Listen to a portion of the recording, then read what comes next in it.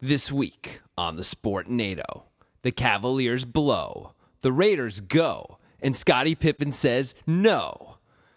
With Grant and Jonathan.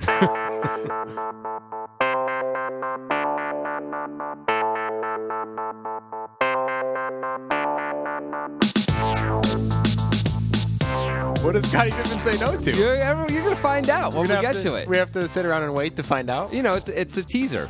You know, I like doing that stuff. Was it like, do you want fries with that? And then he's like, no. Scottie Pippen says no. No, he says no about something He's else. like, does a salad cost $1 extra?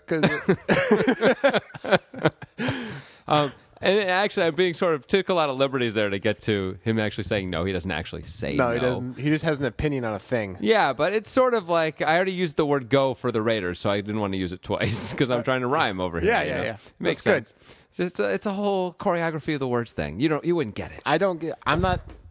You just dropped everything. It's fine. It's fine. No one cares. Nobody cares. Good. So this is Sportnado. That's Grant. I'm Jonathan. We're glad to be back on our new Friday edition of Sportnado. Yeah, we're doing Fridays for a while. See how that goes. Yeah, for a while. Yeah. We're just going to see. It's just a happy-go-lucky day. I will say- Sportnado is a happy-go-lucky podcast, and it should make everybody happy. And if it's Tuesday, most people who have a 9 to 5 are like, this day fucking sucks. Right. Yeah. And rather than try and lift them up or anything like that, we want to get you when you're already thrilled to be done with your life. Absolutely. When you're in a good mood, things seem better to you. We want to seem better to you. That's us. Yeah. we don't want to be judged on the merits here. No, okay? I mean, we got to play the small edges, man. Yeah. So I actually announced to everybody on Twitter, anyway. Yeah. Everybody is quotes around it. Was it 45 followers? Something like, maybe. I think we're up to 50. I don't know. I haven't looked. We follow 0 people, which is baller. It is. It's like we don't care about anything. Yeah. Or any of you. But I announced, that we're going to be doing some Friday podcasting on Sportnado from now on. And we had some reactions, which I'll share really quickly with. Sounds with good. everyone. I haven't heard any of these. Andrew Morgan, who you may remember, is from New Zealand. Of course. The Yep. Kiwi. He is a Kiwi. He says, that's a dilemma in New Zealand. Listen to it here drunk on Saturday or hungover Sunday. I guess either is good. Hey, that's not a dilemma. That's a happy coincidence. You can listen to it both times Yeah. anyway. Why limit yourself? Yeah. Andrew Morgan. Of course, he tweeted at the Sportnado as all these people did. That is Of course our they did. Twitter That's address. where you tweet if you're tweeting ever about anything. Yes. So Jay Recker also responded. He said, the restaurant or the day of the week? Ha, see, it, ... was a joke. And wrote NM, like, never mind. Carry on. You know, he's actually onto something there because one of our Sportnado dreams is to do like live Sportnado, or Yeah. when it was Drunk Sports, it was really a dream, but we would do like a Drunk Sports edition if we could have a bar agree to host Sportnado and we'd have like an audience and they would give the Let the Grant Fix It's from the audience and stuff. Absolutely. We That would would be love fun. to do that. We've actually had extraordinarily preliminary discussions about it with a venue, but it's a long way off. It's Let's be fair. that's like 75 discussions away. Yeah. But we have had at least the beginning discussions of it. And Isaac Montesaro says, I hope I'm pronouncing your last name right, Isaac Montesaro. I think it's Montesaro. Says, ... because there's not a lot of interesting sports news happening during the weekends, because I had wrote because we care originally. And he seems to not believe it's about caring about the people Well, and loving the people. it's not. But it's right. not, but he's wrong. It's not because there's not a lot of interesting sports news on the weekends. No, that's not it. Of course there's interesting sport news on the weekends, man. It's a 24-hour news cycle. There's always something. Come on, watch CNN, bro. Things are always happening. There's a ticker. Yeah, the ESPN has had a ticker forever. Yeah, everyone got into the ticker, back in the original Gulf War. It's That's the, when CNN started it. It's they've reallocated the word ticker. It used to mean heart. You know, if you're like an old guy, you'd be like, the ticker. Ticker's acting up today. Now you're talking about the scroll at the bottom of ESPN or CNN or Fox News or one of those things. Yeah, you're totally right about that, and that's pretty good. And you're clearly distracted right now. You're totally right about that, and that's pretty good. You're right. I wasn't listening at all. I was realizing that there are even more tweets responding about reacting to our Friday thing. So I was like, I didn't realize that. You were in a different world there. That was such Sorry a about bad that. canned response. What were you actually saying? Because I wasn't listening. It doesn't matter. You're Continue. right. And everyone else already heard it. Yeah. So I'm sure what Grant said was delightful. Patrick Schwartz55 on Twitter says, works for me. Keep up the good work. Thanks, Patrick. Yeah. We'll try. Steve at Slurpee387. That's the Steve. Yeah, that's your Steve. He wrote 2 words, but it's important how the first one is spelled. The first Okay. one is more, but he spelled it M-O-A-R. Okay. More drinking, he wrote. So that's pretty strong. That is pretty Yeah, strong. I feel good about that one. Yeah. For sure. I don't know if I mentioned this. This is from actually no. This is also from this most recent show that we put out. Mark Testart got a little testy. Oh, did he? On Twitter, just a little. You got testy? But because we had said, yeah, that's just kind of why I went there. Yeah. We had said that he's Australian, so he likes the show just because he likes the show, not because of the sports. He wrote, "I'm a huge basketball fan. There are several great Aussie players in the NBA: Bogut, Patty Mills, Aaron Baines, Joe Ingles, and of course the most exciting NBA Aussie, Ben Simmons. Keep up the good work. P.S. Luke Longley was also successful, BITD, which is, of course, back in the day. Well, I think Mark Testart misinterpreted what we said, because I remember I was the one who said it. I knew he was Australian because he's a quality fan of multiple things that we do. Right. That makes him Australian for sure. Yes, that's why. But what I had said was that I'm happy that he listens because I assume the NFL is not big in Australia, but the NBA probably is. That's what I had said. I think if we check the tape, that wouldn't be how it came out. You want to make a bet on if I said that way? Oh, God. I don't want to make a bet. Because I will bet up to $100 on Really? this. You're Yeah. that sure? Yeah. Oh, now I really want to make a bet. But My hand's out, people. It seems like he's not. His hand's in his pocket. It seems he's like not. He's not taking the hand out. you seem too sure for me to Yeah. mess around. Maybe I'm the one who said the thing about basketball, and you brought up football. Maybe that's what it was. But collectively, we didn't just say the NFL. We also said you probably don't know about the NBA either. I didn't say that. Okay, I said collectively. I don't think we either said that. I kind of think we did. well, Also, don't you think so? Since he came out and said, "I love basketball. I'm a huge fan." Yeah, Don't you I'm think? guessing you were the dick. You were the one who was the dick. Well, sometimes I'm that guy. Yeah. That's all I'm going to say about that. Anyway, I would like to say, since I'm the dick anyway, those players that he named, those are the, quote, great basketball players of Australia. Isn't Dante Exum also from Australia? He is, actually. Yeah, Nice he didn't job. even mention Dante Exum. What the heck, man? You're mentioning Joe Ingles, but not Dante Exum. Sure, that makes perfect sense. Aren't they both on the Jazz anyway? No. Who's Ingles on? Wait, Ingles is on the Jazz. is he? Yeah. Yeah, maybe he is. Yeah. Three-point shooter extraordinaire, Joe Ingles. Yeah. He was leading the league in three-point shooting, at least somewhat recently. I don't know if he still is. Anywho, Yeah. why don't we move on, shall we? Let's go to the headline story. Okay, so folks, just in case you're new to the show, we break this puppy down into 4 quarters. We do our headliners. Then we've got an NBA section, an NFL section. We always end on Let the Grant Fix It, where I post sports dilemmas to Grant Dennison over there, and he does his best to come up with fun and creative fixes. Yeah. Let's get to quarter number 1. Okay. All right. So, Grant, I think I said this already. The Cavs blow, bro. Well, yeah. The Cavs suck.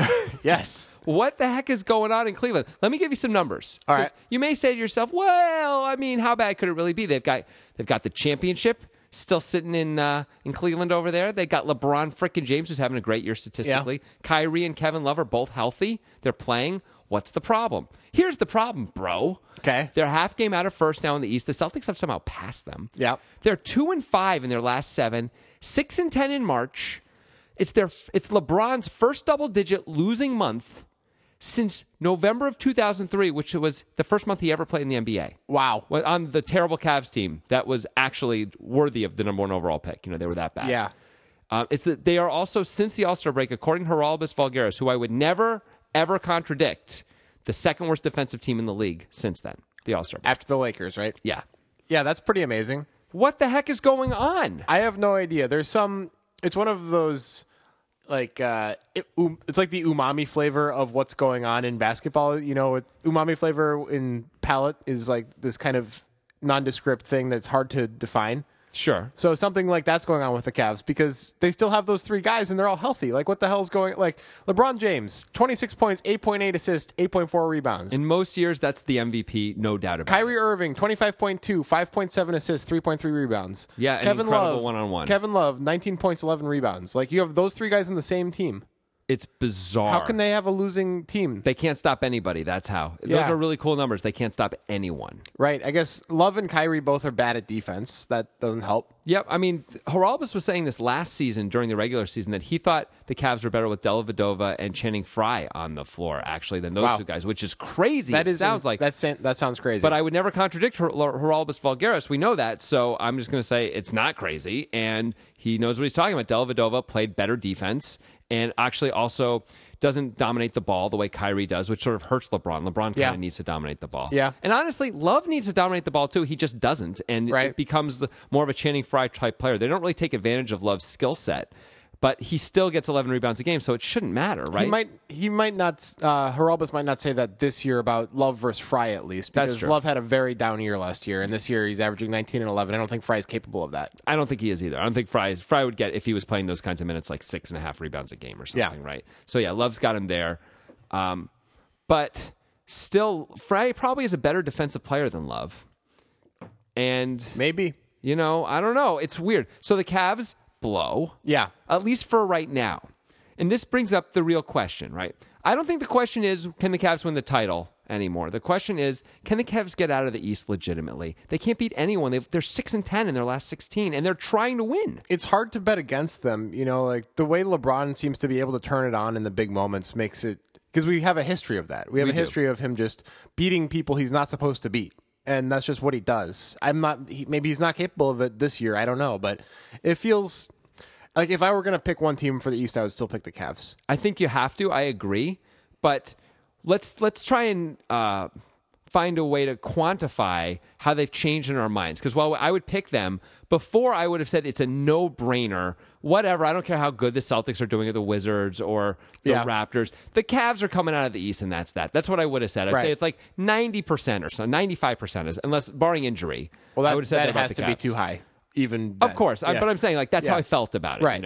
And how do we feel now? What would you have? Okay, if we're trying to actually come up with a legit percentage, what would you have said? I probably would have said 50%. 50? Oh, I would have said much higher to come out of the East. Before? Yeah, that's what I would have said. I think say before, like at the beginning of the season.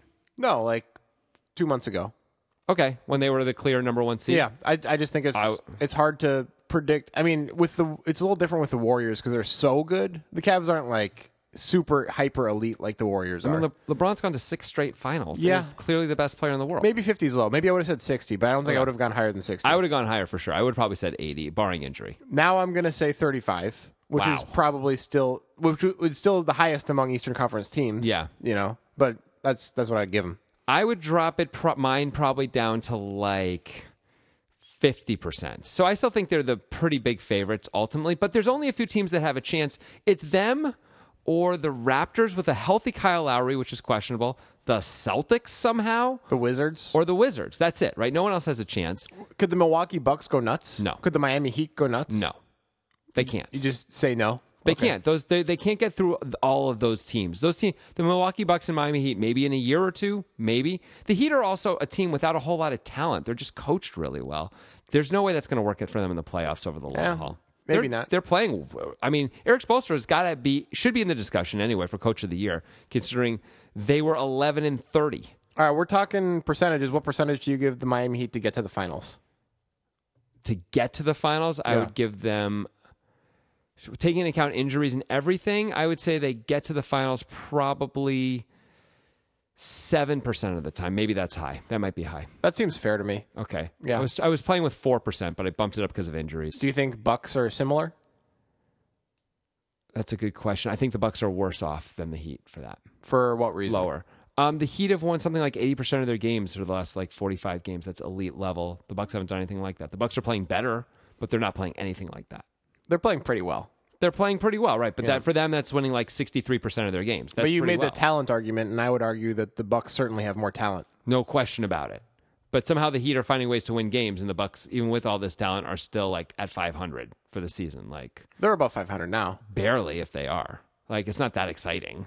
Yeah. It's not oh my gosh, the Bucks are in town. I mean, they just went to Boston and won a very tight game the other day, 2 days ago. They also went to Portland and won, which I know Portland is not over 500, but Portland is 15-5 since they got Nurkic, and the Bucks are one of the 5 teams that beat them, and they beat them in Portland. I mean, that's cool. That's pretty good, but I don't think the Bucks have a legit shot. Do you? What percentage chance do you have for them to get to the finals? I think both the Heat and Bucks are the same, and I think it's somewhere between 5 and 7%. Okay. I would put the Bucks at 4 or 5%. The Heat at like 7%. Let's see, that's 12% for me. I was giving the Cavs how much? 50? That gets me to 62. I'll give the Celtics. Can I give them as much as 20%? I guess if they're the number one seed in the East, they can give as much as 20%. That gets me to 82, and I split the remaining 9% among, or 18% among the other teams, mostly going to Toronto and Washington. Okay. Something like that. Obviously, I'd mess with those numbers a little bit. You can say fuck on this podcast. I know, I forgot. You I can't said say it, on and the I other took it back, and then I was like, it's okay. Yeah. Feels good. Do you have any alternate theories as to why the Cavs are failing? Yes. Besides just things are bad. Yes. Okay. I do. Ty Lue is not a good coach. I don't know. I'm not saying this as a declaration. I'm saying this is an alternate theory. So how would that be different from when they were winning then? Well, when he took over, they were like 41-7 or something like that last year. They cruised in the regular season. Yeah. It was no problem. The teams weren't as good in the East anyway. And LeBron just was LeBron in the playoffs and made sure they didn't lose. And you give LeBron most of the credit for that. That would be the way to do it. But then a fair question would be, well, why can't we put it all on LeBron this year then too? Yeah. Right? There's no way to really know what's up with Ty Lue. They don't have much of a bench at all. But that would be that's sort of an easy finger to point. When you don't know why something isn't working, you can just blame the coach and say, well, rotations are bad. That's what the GM does, right? I mean, so the GM doesn't get fired. They fire the coach, and then the GM gets fired. I mean, it's a weird spot for the Cavs because they actually have to make a decision no matter what happens this year. I mean, if they win the title, I guess they don't. But they have to make a decision if Ty Lue is actually up for this. Because if he isn't, they need to get a new coach in right away because this is the end of LeBron's window. There still is time, but this is the end. It would be a terrible thing to waste it. Now, they won last year, so I assume Ty Lue's got enough chops for it to be fine, right? Or that's all he needs to do. He can do enough. They beat the Warriors. It was one of the great comebacks of all time. One of the great series of all time. Yeah. So you think that would be fine, but what the heck is going on? I have another theory. Good. All right. So this theory is based on the Illuminati existing, which most theories are. Yeah, sure. All right. So tentacles of the octopus. Go. Yeah. Let's remember that around when the Cavs started having these problems is when Kyrie Irving espoused his flat earth theory. That's about right. Kyrie Irving, for those of you who didn't listen to the podcast from, I don't know, a month ago or so, whenever we did the fix for that one, or haven't been reading about this, Kyrie Irving seems to genuinely believe the earth is flat. Yeah, as somehow many other people do as well. Yeah, the whole flat earther thing, one of the most ridiculous things I've ever heard. If you're a flat earther and you're offended, fuck off. I don't care. We just don't feel any sympathy for you, and we hope you continue to listen, but we're willing to lose you. Yeah, that's how it is. It's just too ridiculous. Yeah. So here's the theory, though. The flat earth theory is actually the truth. It's for real, and the Illuminati have been trying to... It's like, oh, there's a bunch of crackpots who say it. But now famous people are saying it, and that's not okay. And the Illuminati are slowly poisoning all of the Cavs to ruin Kyrie Irving's life because you have to take down the rat, the one who speaks the truth. He gets invited to one Illuminati meeting. He's like, all right, Kyrie Irving, now that you've won the championship, you're famous enough to be part of this Illuminati meeting. Come on in. And they tell him about the flat earth and how it's true. They show him, photos. Yeah, and all the evidence that we don't get. The ice wall. Yeah, all that stuff. And he's like, oh, holy shit. And they're like, you can't tell anybody, Kyrie, though. You might not understand it because you're very low-level Illuminati right now. You have to get to level 5 before we tell you the reason that we don't tell anybody the facts behind the flat earth theory because we have this whole Illuminati plan. It's a big deal. Right? This is a big, good plan, and it's going to net us, the Illuminati, a lot of money. And then Kyrie Irving goes on some fucking podcast and is like, the Earth's flat, and the Illuminatis are listening, and they're like, fuck, Kyrie, what the hell? All right, get the poison. Okay, so a few things. Number one, am I to believe that somehow the Illuminati doesn't know that Kai can't keep a secret? Because Kai can't keep a secret. Come on. That's number one. Number two. I mean, maybe the new Illuminati recruiter is not as good at vetting as the old one. Okay, you know what? Maybe the old one got poisoned for something he did. Yeah. And they're like, let's give Joe a shot. Yeah. And Joe didn't work out. Right. And now he's dead too. Of course he is. But here's my other question. It's a weird theory in that they're poisoning all of the Cavs. Like you're saying ruin Kyrie's life by poisoning all the Cavs. His life is great anyway. Do you claim to understand the machinations of the Illuminati? You are claiming to. I'm saying that's what's happening. Right. That's what right. I don't say I know why they're doing it. I'm just saying that they are doing it. I'm saying I think they would either just poison him or kill him and his family. These are obvious choices if you want to ruin his life. Listen to yourself. Those are obvious choices. When's the last time you ever heard of the Illuminati doing the obvious? They brought in Kyrie after he won the title. That's pretty normal. Is it? Isn't it? Yeah. Isn't it? So there. Okay. I'm just saying, like, if you want to, like, oh, we ruined Kyrie's life because, oh, they lost in the second round and he only makes $25 million a year and is super famous and his life It's is all so about the bad. subtle jabs. It's death by 1,000 cuts, buddy. Yeah. Well, 1,000 cuts would be more effective than slowly poisoning all the Cavs to ruin That's Kyrie's cut life. number one, dude.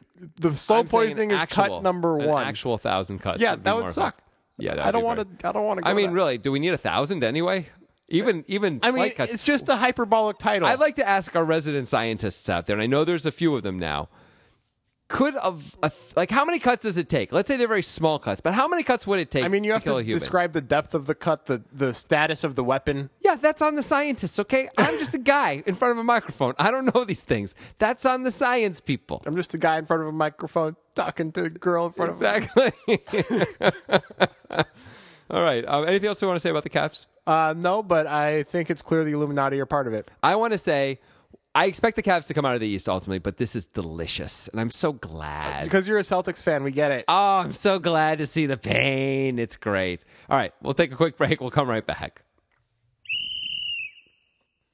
It's quarter number 2, and it's time to talk a little National Football League. Yeah, we're going to find a way, even though not much going on in the National Football League. Well, there are some things happening in the National Football League, Grant. All right. They just had a big owners meeting, made some votes, made some decisions about stuff. Who won? The owners won. Oh, yeah, they always do. Seems like it. They won because they make a lot of money and going to keep making a lot of money. Yeah. They made a lot of decisions about replay and things like that, which we're not going to talk about here. They're subtle. Who really cares who makes the decision on replay? Congratulations, Dean Blandino, who's the head of the refs. Let's talk about a more interesting thing, which is the NFL owners voted 31-1 to allow the Raiders to move to Las Vegas. Whoop! Viva Las Raiders. It's going to be amazing. Yeah. They don't get there till 2020, dude. It's a long time. They're getting a $2 billion stadium. 1.9 billion, actually. 65,000 seats. And that is the heart of the matter, by the way. Whenever a team moves, it's not because I think maybe with the Seattle to OKC move, it was partially the stadium, but partially that the new owner was from Oklahoma City and wanted to move the team to Oklahoma City. Right. But usually it's not that. It's usually that the city that the team is currently in won't pay for a new stadium or help pay for a new stadium.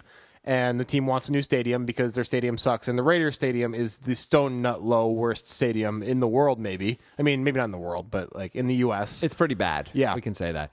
The thing that's crazy is that, and we see this all the time, of course, that cities still ultimately fall over themselves to build stadiums for these NFL teams. And so that's why we see teams moving around. And with the growing wealth gap in America, a lot of the owners can pay for the stadiums themselves without any help from the city. Or how about the owners in the NFL? The NFL could help too. Like, if the NFL was actually paying for it and the owners were paying for it, we'd see a lot less new stadiums, right? Right. Because they'd be like, you know what? We're good for another 10 years. We don't actually need to replace this thing. It's only been 20 years or 30 Although years. in the Raiders case, they kind of do need to replace that thing. That's fine. Yeah. But they could build something in Oakland if they wanted to. Yeah. And, with minimal help from the city or no help from the city, right? They absolutely could. They just choose not to because they don't have to. And Right. honestly, if you can extort a city or try to extort a city or some other city is going to offer you $2 billion effectively, why wouldn't you let them do that? Go ahead, pay my way. Sounds good to me, right? All right. So question number 1. Here we go. Why did the owners vote so favorably for this move? What is the reason behind that? I think there's 2 obvious reasons. Okay. Number 1, they all get a sizable payday. Huge payday when these things happen. There's relocation costs. The Raiders pay a fee to all of the teams. So they all make something like $3 million or something like that just for saying yes. All right. So it's really easy to say yes, number 1. Number 2, the San Francisco 49ers exist in that market already. Yep, I was thinking about that. And there's no one in Las Vegas market. And Las Vegas market looks like it's happening now. There's going to be the Golden Knights of Las Vegas, the hockey team. Right. It's going to be starting up really soon. Although they may be a little unhappy to know that by the time they're good to go, the Raiders will be there and they will no longer be the big sports attraction already. Right. Like, that sucks for them. The NHL was like, we're going to have this incredible city all to ourselves. Well, maybe pick another city, guys. Maybe pick Vancouver. I don't know. Vancouver. The Canucks. Yeah, have a second team in Vancouver. Okay. That's what I'm suggesting. So those are the 2 obvious reasons I can think of. How about you? Can you think of anything? No, those are my main reason in my mind was the crowding of California, essentially. There's Yeah. like so many NFL teams in California already that it's good for the NFL to expand their geographical reach to a place that doesn't have any NFL teams. It is weird, though, right? They go from 0 teams in LA and 2 teams in the Bay Area to 1 team in the Bay Area, 2 teams in LA. Yeah. And within like a few years of each other. Yeah, things are moving around. Yeah, and there was nothing that sort of happened beyond just teams trying to hold their cities hostage Right. for better stadium deals. San Diego, Yep. the Rams, and of course the Raiders now. So Very what odd. does this mean for this is an interesting thing because I think it could be argued and is probably should be argued that Las Vegas is the biggest party city in the US.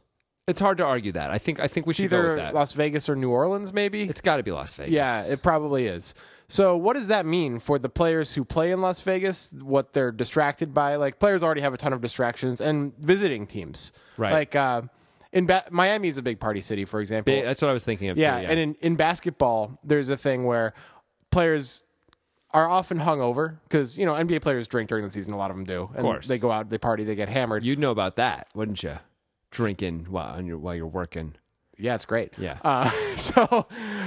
So anytime you hear on an NBA broadcast players feeling under the weather, it's almost entirely a hangover, almost every time.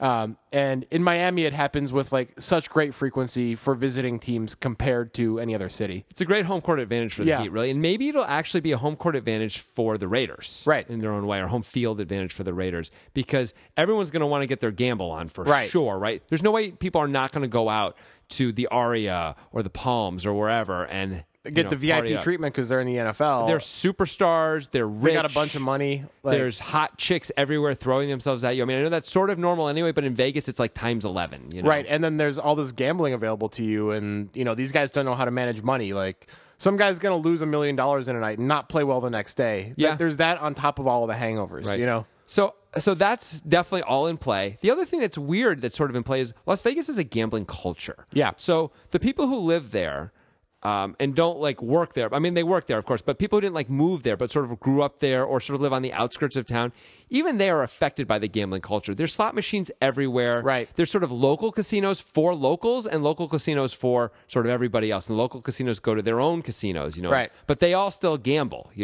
like not all of them, but No, obviously. of course, but like that's ridiculous. a really high percentage of Yeah. these people gamble because they choose to live in Las Vegas ultimately, right? They don't Yeah. have to live there. They do. And there's not a whole lot else going on in Vegas, even though there are a million shows and things like that. It's a big desert. There's nowhere to go. Their industry is clearly gambling. Right. I mean, Yeah. sure, there's some, I guess there's strip clubs and gambling and alcohol and clubs in general. So will the stadium also be a casino? I can't see it not being a casino. I don't think the NFL will allow that. Oh, really?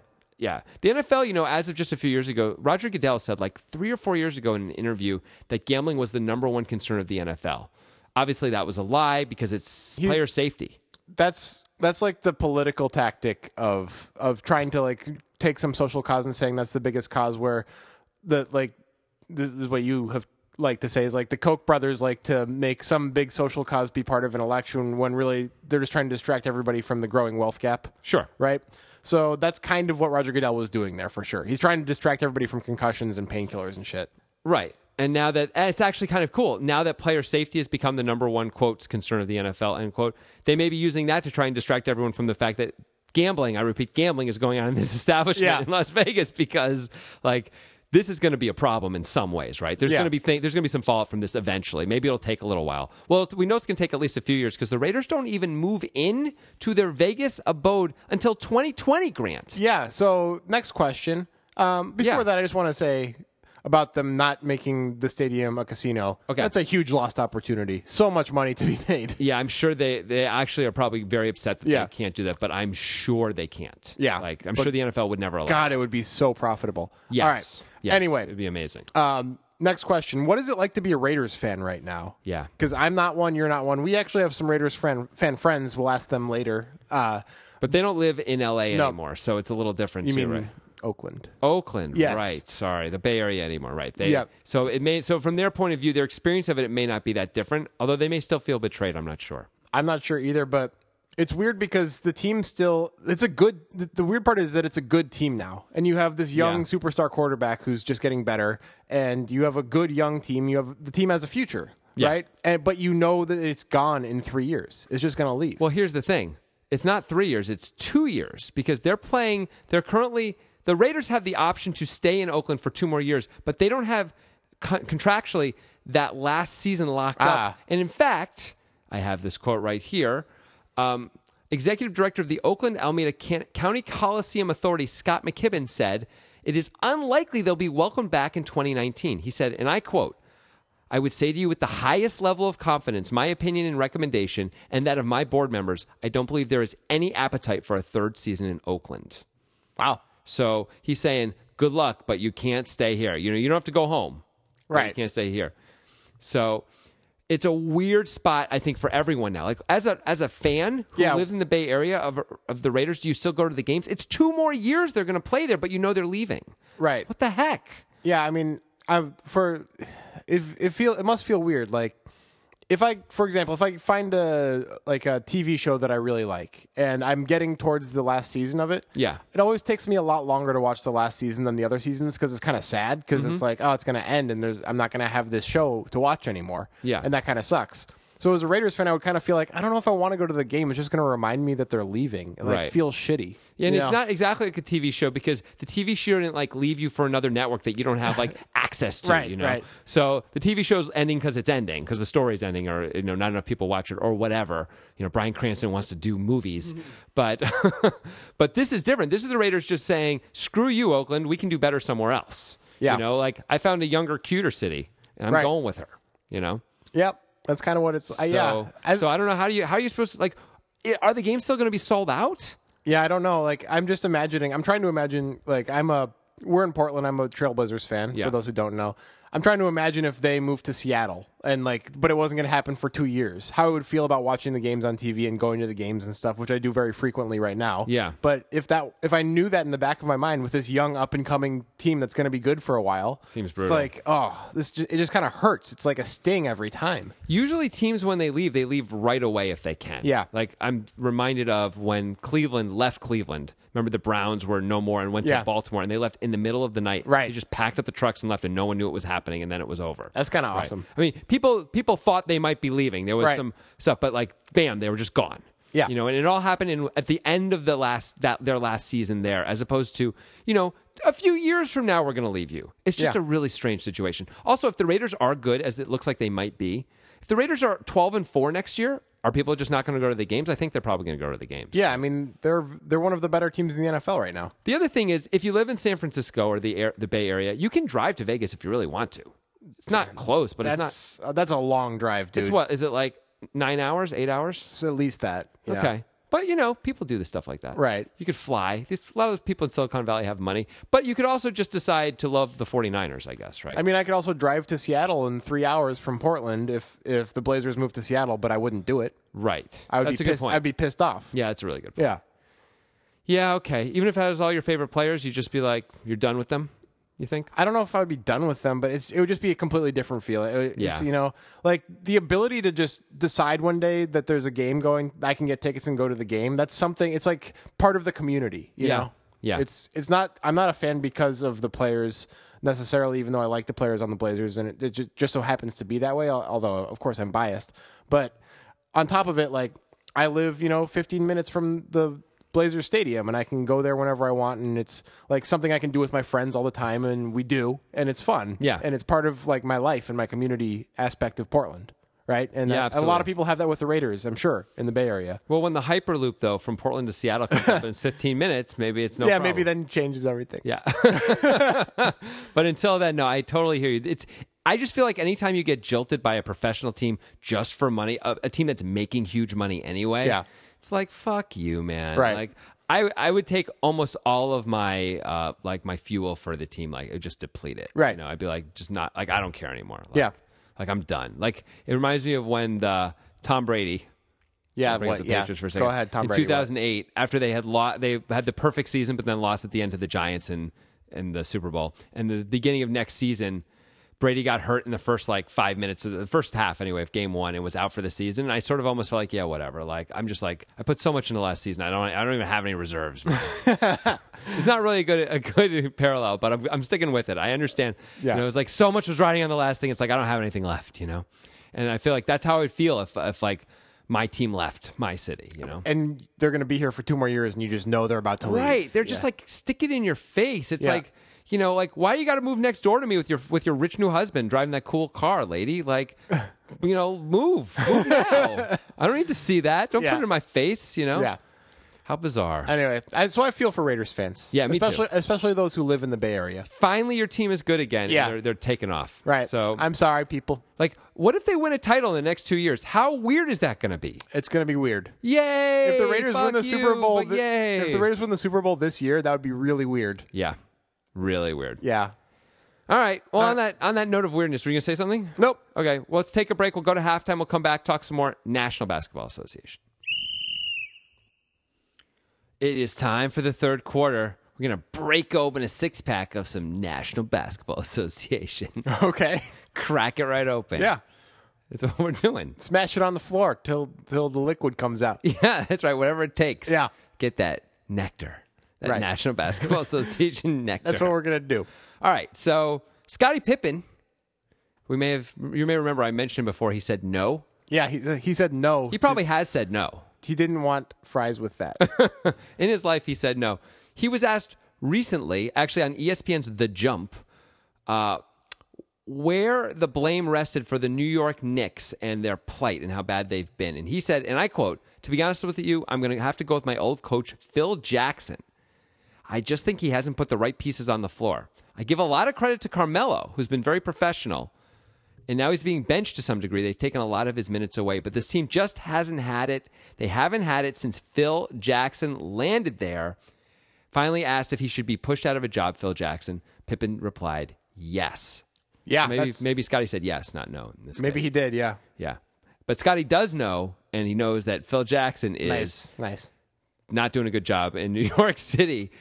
Let's hear them records for the Phil Jackson New York Knicks since Phil Jackson took over as GM. Well, let me give him to you, buddy. So All he right. took over at the end of the 2013 season, or 2014 season, excuse me. So first season, 17-65. Now they were terrible. Yeah. In fairness, right? They had nothing except bad record. they had Carmelo and nothing else, right? Then they were 32-50 last year. That's not very good. Bad record. And then this year they're currently 28-47. It's a bad record. It's not. Those are all bad records. James Dolan, excuse me. James Dolan. James Dolan, the guy owner. who accuses everybody of being an alcoholic. That is correct. Charles Oakley, in particular, has said he will honor Phil's 5-year contract, meaning 2 more years if Phil Jackson's the GM. What do we think about this? Number one, is it really Phil's fault? And 2, what should be done if it is or isn't? I don't know if it's Phil's fault, but Phil's been a real dick in his tenure as New York Knicks. Why do you say he's that? said a bunch of different stuff about the players and things that he probably shouldn't be saying as the GM. He always did this as a coach, too. Yeah. Always. This is how he motivated people. I guess that worked for him as a coach, but I think he's probably just not capable of being a GM. He's trying to take his coach skills and be a GM, and it's a different job. That could be true. I mean, I don't know why originally he was even given the job. He has one of the great resumes of all time, coaching resumes of all certainly. time, and no GM experience, right? Right. Now, I guess you could argue as a coach, he has a lot of player evaluation experience, and maybe that is enough, right? I guess you don't know sometimes till you're You just there. don't see that happen very often, though, where people go from coach to GM. Pat Riley. Pat Riley, Danny Ainge, Larry Bird all did it. I Yeah. know that. It's hard to come up with. It's interesting. They're all players, right? Players, then coaches, then GM. Phil Jackson, too. Yeah. Yeah. I can't think of anyone else off the top of my head. I'm sure there are others, right? There's Yeah. got to be others. But it is pretty rare, ultimately. Usually, especially nowadays, you're going to see teams like sort of groom somebody and then ultimately have them like be their salary cap guy for a while or whatever, or their main head of player personnel or main scout, and then ultimately they become the GM. Right, I feel like it's a mistake to have. That's not like if you're. Did you ever play The Sims, Jonathan? Or that was a bit past your era? I played it, but not much. Okay, so like, for those of you who remember, The Sims, that game, you create a fake human that's very creepy. It's in the Uncanny Valley, and Very much. yeah, and but you pick a career path basically, and there's like steps towards like the best, most high paying job in that career path, whatever it may be, lawyer, athlete, whatever it is. I don't think that GM and coach are on the same career path. They're in the same sport, but I don't think they belong on the same career path. I mean, I hear you, and it doesn't sound crazy, but Pat Riley, very successful. Larry Bird, pretty damn successful. Danny Ainge, very successful. Right. I just think that it's very different things. Like, just taking Haralbob as an example, who we mentioned earlier on this podcast.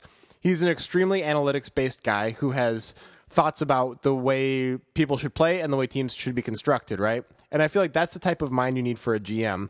Whereas he probably wouldn't be a very good coach because there's a lot of aspects that Haralbob doesn't take into account that are coaching related aspects. Sure. That just have to do with player motivation and stuff like that. Yeah. And I think those are what Phil Jackson's really good at. By the way, not necessarily the analytics and the player evaluation. All he wants to do is say, run the fucking triangle offense. I don't know. That's good enough. Right. To be clear, let's list some of Phil Jackson's clear failings so far. Okay. One thing is his insistence on running a particular offense regardless of his personnel. Yeah. That is insane.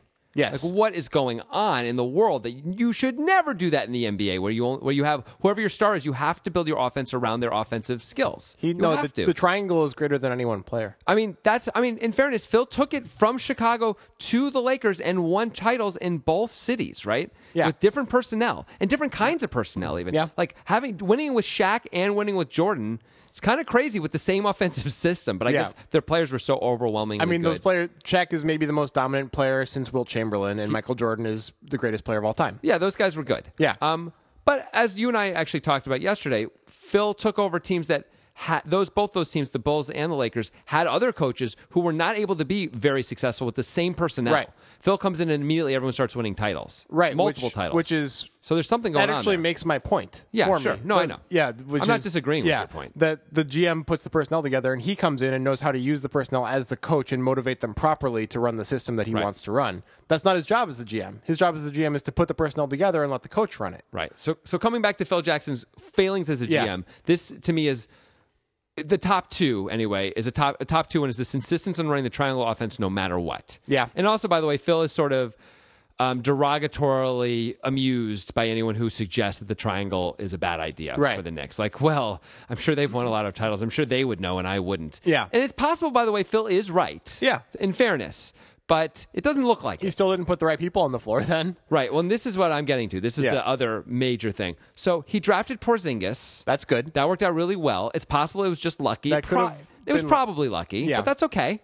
Like, you're allowed to be lucky. I mean, I got to imagine if Okafor was there at 4, Phil would have taken Okafor. Right. Like, a lot of people kill Sam Hinkie a little bit for not taking Porzingis at 3, but no one in the world would have done that. Yeah. Right. Everyone had Okafor ahead of him. This was the next high upside guy. Yeah. Phil took him. Good for him. Like, he Right. didn't have to. He did. That's cool. So Porzingis was a huge positive. Right. However, Joakim Noah, who he signed this year, is signed for 3 more seasons at 17.8, 18.5, and 19.3. Joakim Noah is useless. Yeah. Courtney Lee Yeah. is signed for 3 more seasons at 11.8, 12.2, and 12.8. That's not good. That is horrible. Lance Thomas? Yeah. Do you know who Lance Thomas is? Yeah. He's okay, right? This is not so bad. He signed for 3 more seasons, though. So again, guys are Yeah. just taking up your salary cap.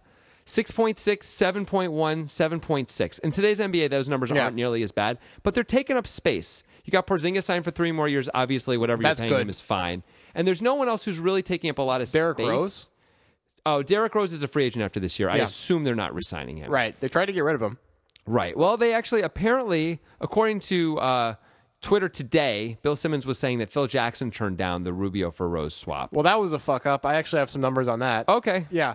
So I know this is a small sample size, but I don't give a shit. It's still fun to do. There you go. Because I kind of don't like Derrick Rose being a Chicago Bulls fan from birth. I know I talk about being a Blazers fan because I've lived in Portland for 12 years. But so Derrick Rose, for the past 10 games, all right? Derrick Rose, who's age 28, by the way, 19 points, 4 assists, 3 rebounds, half a steal. Okay. It's fine. It's fine. Good scoring, but everything else, like 4 assists as a point guard, that's not good. That's problematic as a point guard. All right. Ricky Rubio, last 10 games, age 26, by the way, 2 years younger. 20 points, 10 assists, 4 rebounds, 1.5 steals. I mean, that's way better. Yeah. But if we look at their season-long numbers, what are Rubio's season-long numbers? They're like a don't lot know. of assists and no points and bad shooting, right? I mean, Yeah. he's had a really good stretch. Right. An out-of-his-mind stretch. Derrick Rose continues to be Derrick Rose. Yeah. And so, yeah, we're sort of just playing Yeah, fun it's with just- sample size, yeah. right? Fun with, like... Yeah, cherry picking. Okay. Yeah, that's what's going on. I think it's unfair to kill Phil Jackson for not making that trade. By the way, Rubio, I think, is a free agent at the end of this year anyway. So right. I don't know that Rubio's sticking around. Do you really want to invest a lot of money, even in Rubio as your point guard? There's so many good point guards in the league. Can't you do better, ultimately? Or if you can't, shouldn't you wait to do better? Maybe so. I'm wondering. I don't know. Yeah. It's not terrible that he traded for Derrick Rose. To me, the biggest mistake of all these things is the Joakim Noah signing. And it's not just because the contract is horrific and Joakim huge. has nothing left. Yeah. It's not because of that. It's because it blocks Porzingis from playing center, Yeah, that's true. which is the real problem. The value of Porzingis, yes, he's good anyway, and yes, he's young anyway. But the true value of him is that you can play him at center, and you have a unicorn center, and there's almost none of those guys around. 7'3", and he can shoot the top of the arc three. No problem. Like Yeah. easily. Rebound, block shots. He can do all these things for you. Yeah. And he's young as heck. You can build around that guy as a unicorn center. And instead, Phil went the traditional route and instead now has freaking Joakim Noah just taking up space right now on the court. But at some point he'll be on the bench. I'm not sure who's going to start at center for them.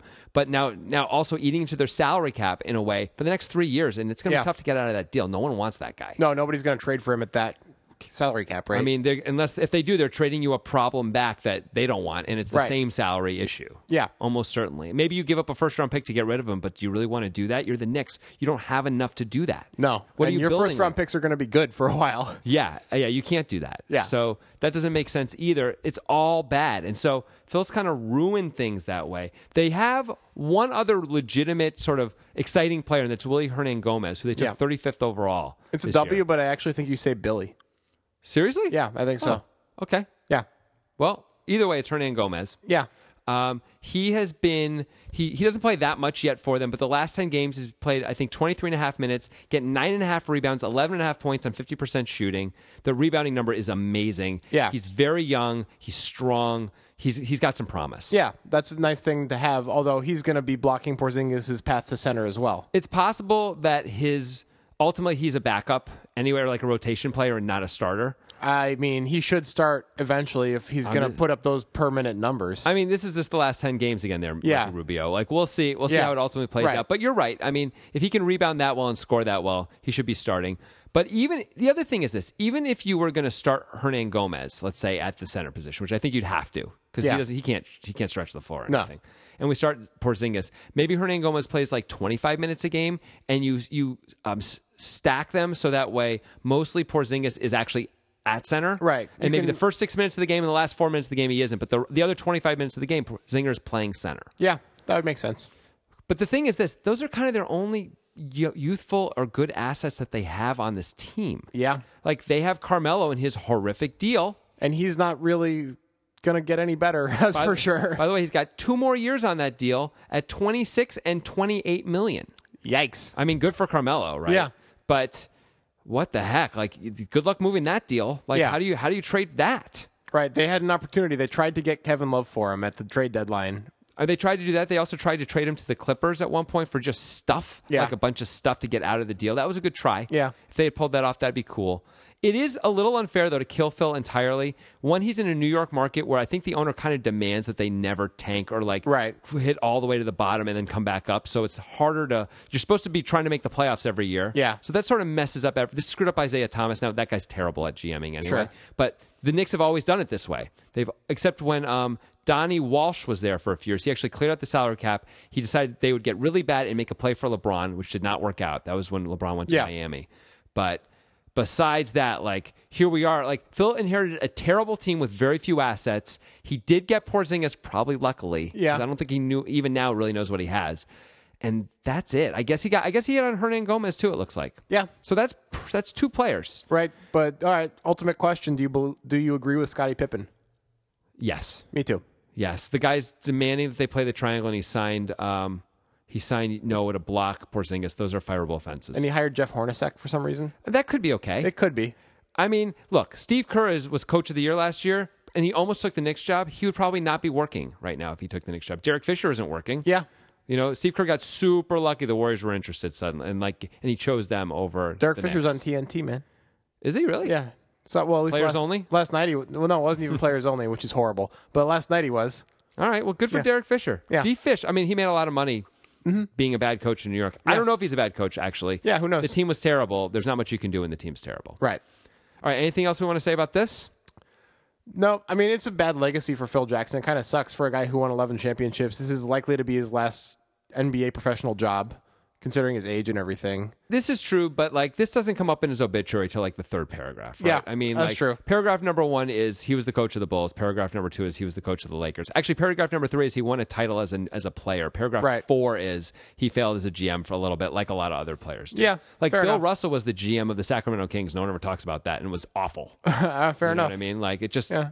just people don't remember that stuff ultimately. So it's right. not a bad thing. Okay. All right, why don't we take one final break? We'll come back, do a little LTGFI. We're finally here. We made it. We crested the pinnacle. We can see the end. The end is in sight. It's Let the Grand Fix It. Something about the way you just said crested was creepy. Was it? I don't know what it was. I was going for It's that. like, crested. Crested the pinnacle. I didn't like that. Yeah. Yeah. You think like if you searched my internet history, it would have a lot of things that would get me arrested, right? With the way you said crested? Yeah. Yeah. Yeah, like bad things.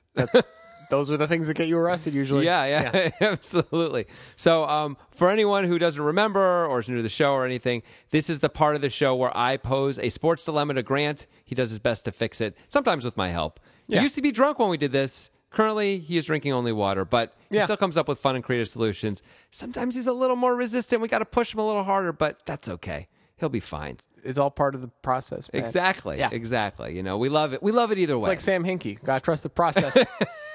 Exactly. He's been fired though. Yeah.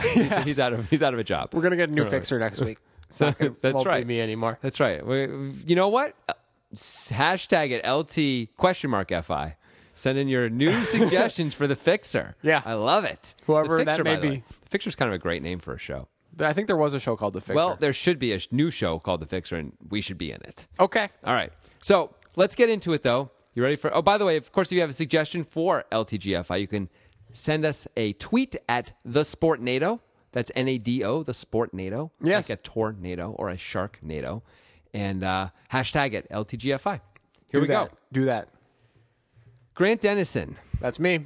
Gino Auriemma Yes. was just awarded another Coach of the Year award by the USBWA, which is the U.S. Women's Basketball Association. Uh-huh. Right. The UConn women have now won 111 straight games. That's ridiculous. Yes, it's ridiculous. They are playing, let's see here, the Mississippi State Bulldogs in the Final Four. And last year, they played the same Mississippi State Bulldogs and beat them by 60. In the tournament so far this year, they've won by 61, 30, 15, and 38 so far. They're, of course, 36-0. Those are good numbers. They've won 4 straight national titles. They're going for their 5th. They're the overwhelming favorite to win yet again, not surprisingly. They have, of course, all the best talent, what is almost certainly the best coach, everything you would ever want, basically. And I'm sure, I haven't looked, but I'm sure another incredible recruiting class coming in as well. Yeah. This is a juggernaut that is kind of, we haven't seen a juggernaut like this in college basketball since the UCLA teams back in the John Wooden UCLA teams, where I think they won Right. 10 out of 11 or 11 in a row, something crazy like that. And they were saying that the UCLA junior varsity team could beat every other team in the league. Oh, sorry, Really? in the country. I know that's because freshmen couldn't play. Right. So Oh, like Kareem gotcha. Abdul-Jabbar was just like wasn't allowed to play for a year, stuff like that. So yeah. All right. So you are the NCAA. I know you don't like them, but right now you are them. How do you fix this problem to make women's college basketball a little bit more competitive, for crying out loud? All right. So, as I often do, let's try to get to the root of the problem. Yeah. Here, and help me out here. So, when you were saying all that, I was trying to imagine what could be the reason that a team could be so crazy dominant. And the first thought is that most schools don't see it as a profitable venture to put a lot of money into women's basketball. Correct. And therefore they don't have like a strong recruiting push. They don't really try to supplant UConn. They just kind of accept that UConn is the best team.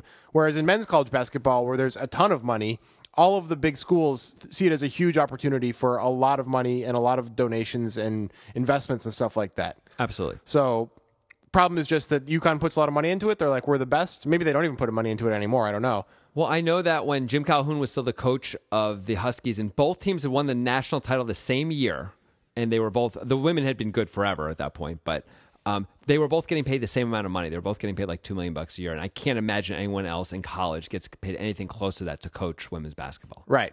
And it's just because it's not as watched as men's basketball and there's not as many benefits to the college for having a good women's team, right? Right, basically. So, fix number one. All right. We take away men's basketball for 5 years. Yes. There's no men's college basketball for 5 years. What are you going to do now, fans? Yeah, now you got to watch the women's college basketball. All of a sudden, it becomes profitable. The other teams are going to have to get better because they'll put their resources from the men's teams into the women's teams, and there'll be parity again. Okay, that's a really cool solution. Here's my only question with that. All right. Is it true that the fans would actually watch more women's college basketball, or would they just watch more football, NBA, other sports? There's a lot of other college sports they could follow. They could follow college baseball. They could follow regular baseball. There's hockey. Well, not all of them would be converted. I got to believe that if there was huge college basketball fans who only watch men's college basketball and this sure happened, there are. Yeah. A decent amount of them would start watching the women's college basketball. Part of the allure of college basketball has to be the college environment and the way the schools are about basketball, because if you're really trying to watch the best players in the world, there's no point. Like I said on last week, the NBA clearly has the best players in the world. Yeah. College does not. That's just how it is.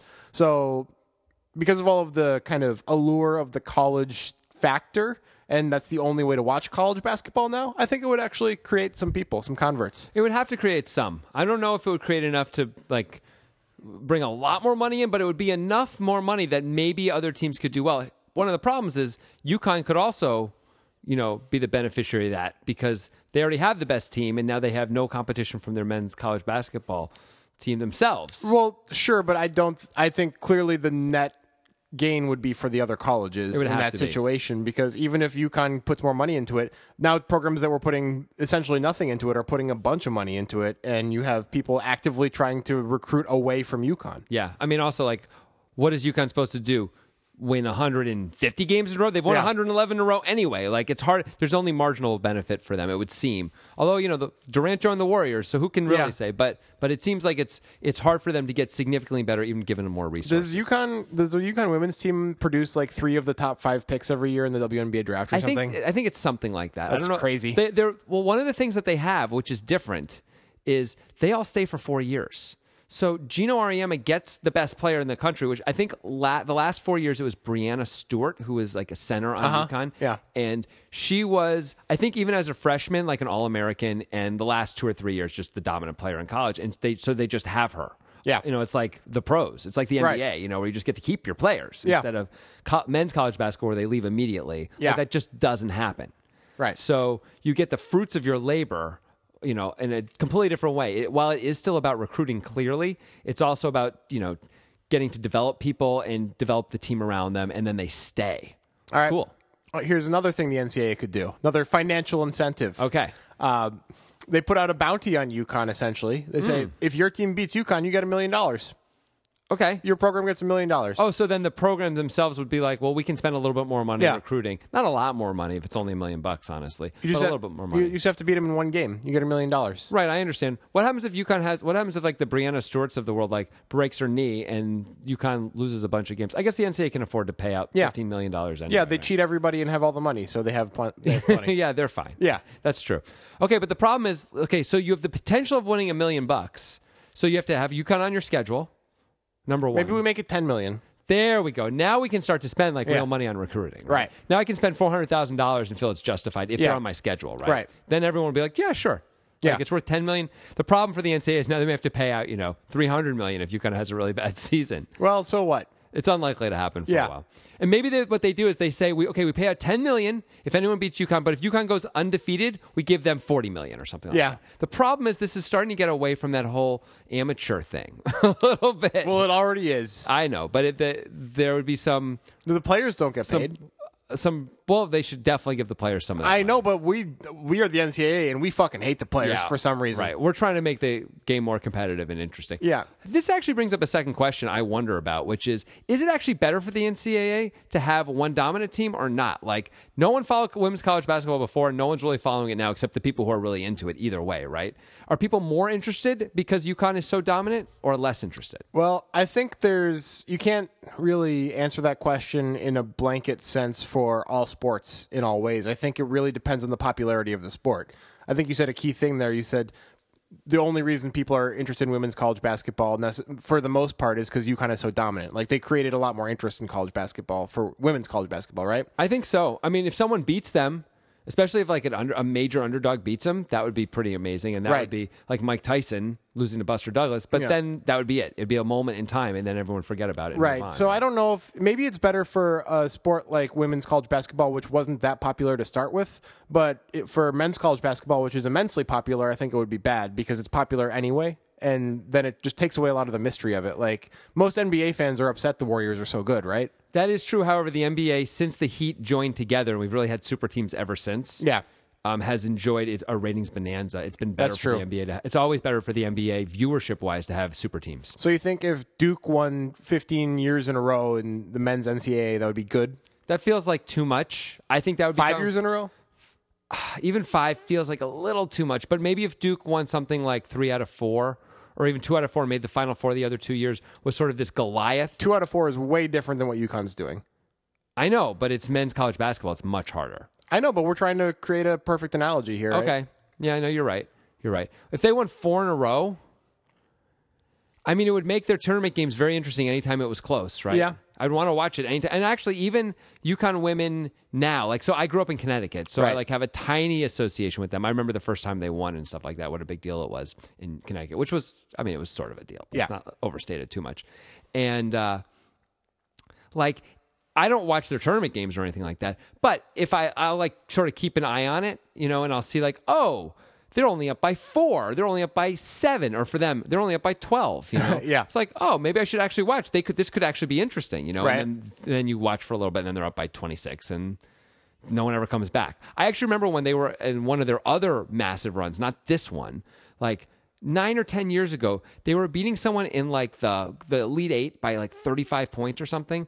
And they were the best team in the country anyway. Of course. Right? They were crushing them. And the other team went on some crazy run and like hit a 3 with like 6 minutes to go. And the commentator said, and they've cut it to 18. And we're thinking like, oh my gosh. Like, Yeah. it is not exciting to be down by 18 with 6 minutes to go against the best team in the country. You always Right. lose, right? I mean, in the end, it's a ridiculous question. Yeah. Right. To ask that. I think we have to say that it's better for most sports if there's parity, if there's more good teams. Like, I prefer that. if there's a sport that's well watched and a lot of people love it, isn't it so much better for the championship to be between two teams that both have great superstars and we're like, this could go either way because these teams are both great and we expect amazing things out of both teams? Like the NFL. yeah. Like, you know, you never have a team that runs roughshod over the league for 15 years in the NFL. Shut the fuck up. What? I'm just speaking words. Let's go Patriots. I fucking hate you. I know. Yeah. I know. It's but, so bad. But even with the Patriots actually being what I think by any definition be dominant over this last 15 years, and they've been incredible, there have been many more champions who are not the Patriots than Right. the Patriots. They've won, 5, right? Yeah.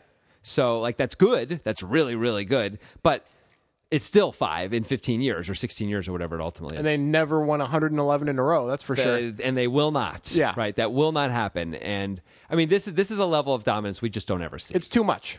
I think it is. I think it's too much. So what you're coming up with are perfectly fine ways to try and deal with this, but they're sort of long-term solutions, right? Like let's give bonuses so that way eventually, or let's stop men's college basketball. I think so that's a few the better- years from now, that's the better one, The the recruiting. 5-year. I really like that. Yeah. So but that means like in year 3 of that, maybe some of the recruiting stuff will start to pay off. Yeah. And maybe you'll finally have a good team. So it's way, way, way down the road though. UConn may be working on their 8th title by then. Right. What can we do so that way we can arrest this a lot quicker? It's real easy. Okay. The women of UConn have to wear 10-pound shoes when they play. Oh, it's like Harrison Bergeron. Yes. You know what that is? That sounds familiar, but I can't remember now. Kurt Vonnegut's opening story in Welcome to the Monkey House, where Yes. it's a Yeah. science fiction future dystopian, of course, where everyone is forced to be equal. So if you're good looking, you're forced to wear a mask. If you're athletic, you're forced to wear weights Yeah. and all these things. And yeah, everyone is anything you're good. If you're smart, you have this like hearing aid that like makes a really loud jangly noise every 20 seconds so you can't ever really concentrate, stuff like that.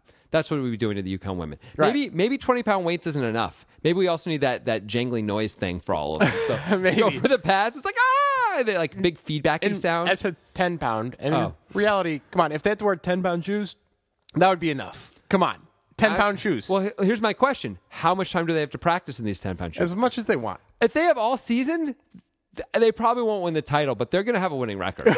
Probably. They are. They're so much better than everyone else. Yeah. Like if you're a post-up player, maybe you just like you're not great on offense. Maybe you just stay on the defensive end the whole time. You don't run. You just stay there. You get rebounds. You block shots. Maybe you actually play 4 and 5 on both ways. You know, like one big person for offense, one big person for defense, and 3 people who have to like run back and forth. Who are like wing type players.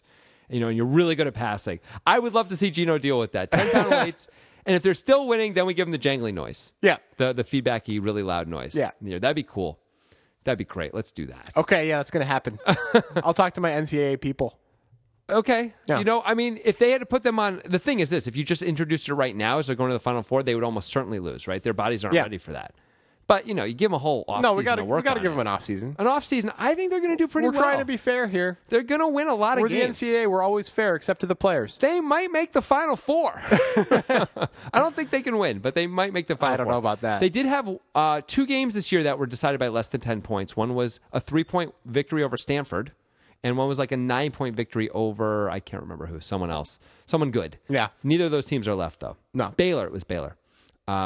So, yeah. So that's like, so they did have to sweat a little bit. I do wonder, thinking back to men's college basketball, UNLV, this is before your time, I guess, when Larry Johnson was on the team, Greg Anthony, Anderson Hunt, all those guys, Yeah. they were spectacular. And they were undefeated coming into the Final Four and the overwhelming favorite to win.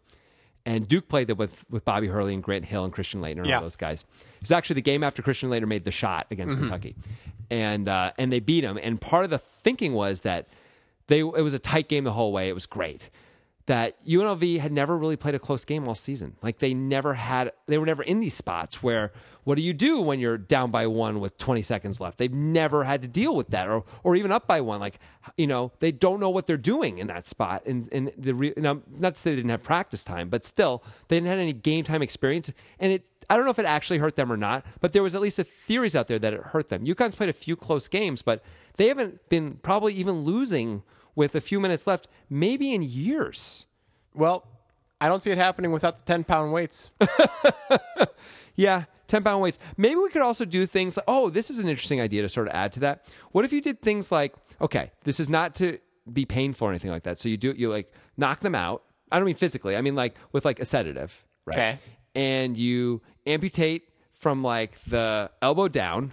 Okay. No, this is fine. And you give them different kinds of arms that have just weird. Said this is fine. Yeah. Yeah. Okay. Sure. This is totally good and fine, and it's okay to do this to people. Weird implements. So like, right now, So you have like a scissors hand. yeah. Like it's really hard to like shoot and dribble and stuff like that. That would be another way to deal with it. So someone has a scissors hand. Someone just has like a ball for a hand. So you have to shoot. You have to like bounce the basketball off your own ball hand or something like that. That'd be kind of cool. Is that kind of like what happened in Space Jam? All the monsters have like special abilities. I don't know. I never saw Space Jam. It's a great acting performance from Michael Jordan. I mean, they're talking about making another one, you know. Yeah, with LeBron. Is Yeah. that right? Yeah. I'd see the shit out of that. Of course you would. Charlize Theron, LeBron. It'd be incredible. Some Katie man. Holmes. Outrageous. Katie Holmes. Yeah. Katie Holmes as one of the Monstars. Okay. Okay. Cool. Just making a joke. Yeah. Okay. All right. Anything else you want to say about this? No. I feel like we're done. Yeah, right? we're done. Okay. So the solution is pretty clearly chop off their arms, put other kinds of cool things on there like erector set type stuff, and go from there. Yeah, you're a genius. Mad scientist. Whatever's going to work. Okay. Thanks for listening to Sport NATO. We'll see you next Friday with another show.